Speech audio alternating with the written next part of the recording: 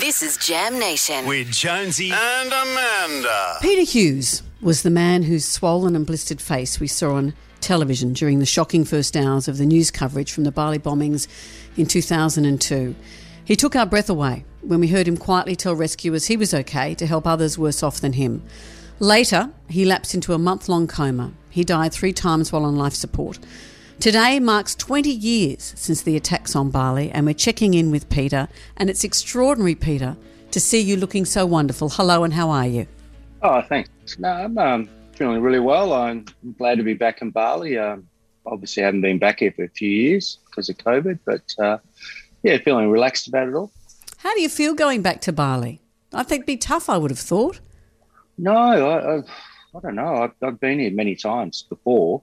I think the bombs happened and many times after. So, I don't know.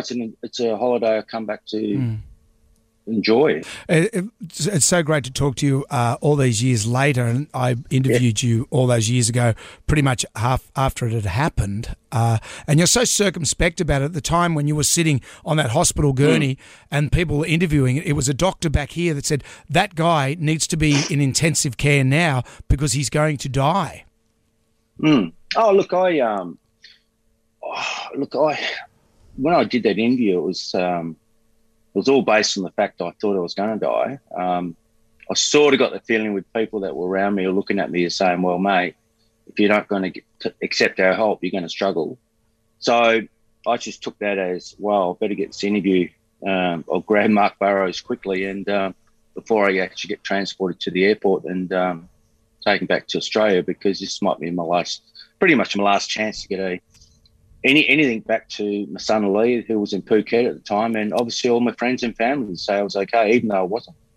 Wow. And how's your recovery been? You look amazing. Physically, everything okay? You get little reminders because I was 53% burnt.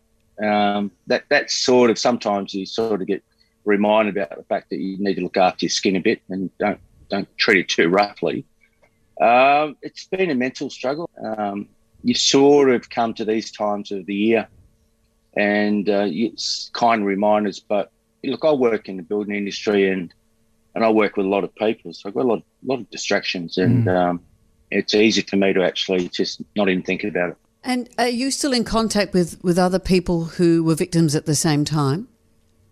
Oh, we are. Not constantly, but every now and again we cross paths, and no matter where we are, and it's interesting to meet people that have been through the same journey that we're just taking in our stride, and we don't get too caught up in it. And that's the way to be. Well, Pete, it's just great to talk to you after all these years that we're still here. Peter Hughes, thank you. Bring us back a Bintang singlet, mate. I'm running short on them.